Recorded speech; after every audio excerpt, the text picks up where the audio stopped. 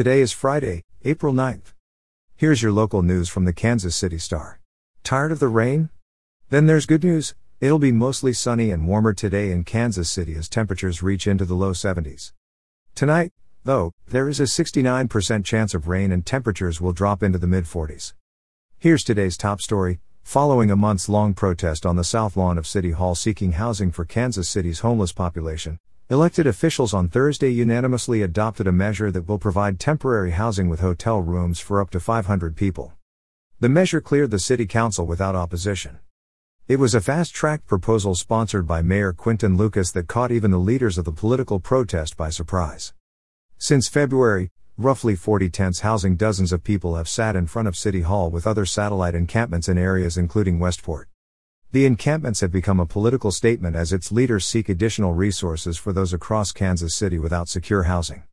An estimated 2,000 people experience homelessness every day in Kansas City. In Kansas City news, another luxury apartment tower will soon rise up in downtown Kansas City. The Cordish Companies has announced it plans to begin construction on 3 Light at the corner of Truman Road and Main Street next month.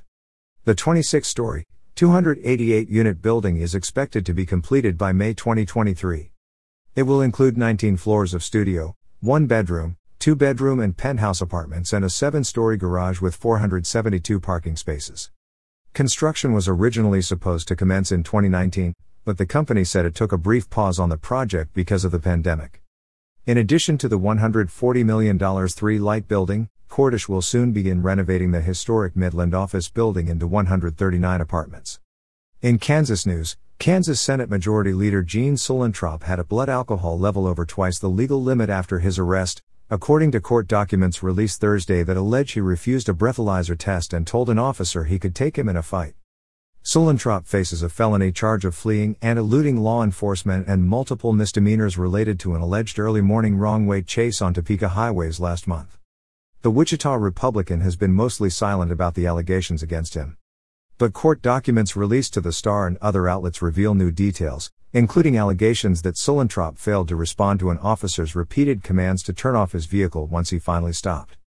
The documents say his blood alcohol level was 0.17. The legal limit is 0.08. An affidavit of probable cause signed by Kansas Highway Patrol Officer Austin Shepley says Suellentrop narrowly missed hitting his vehicle and at least one other as he passed by on the wrong side of Interstate 70 shortly after midnight on March 16. Shepley alleges the vehicle was traveling at 90 miles per hour. And finally, in sports news, Kansas freshman point guard Latrell Jostle has decided to enter his name in the NCAA transfer portal. It was announced Thursday.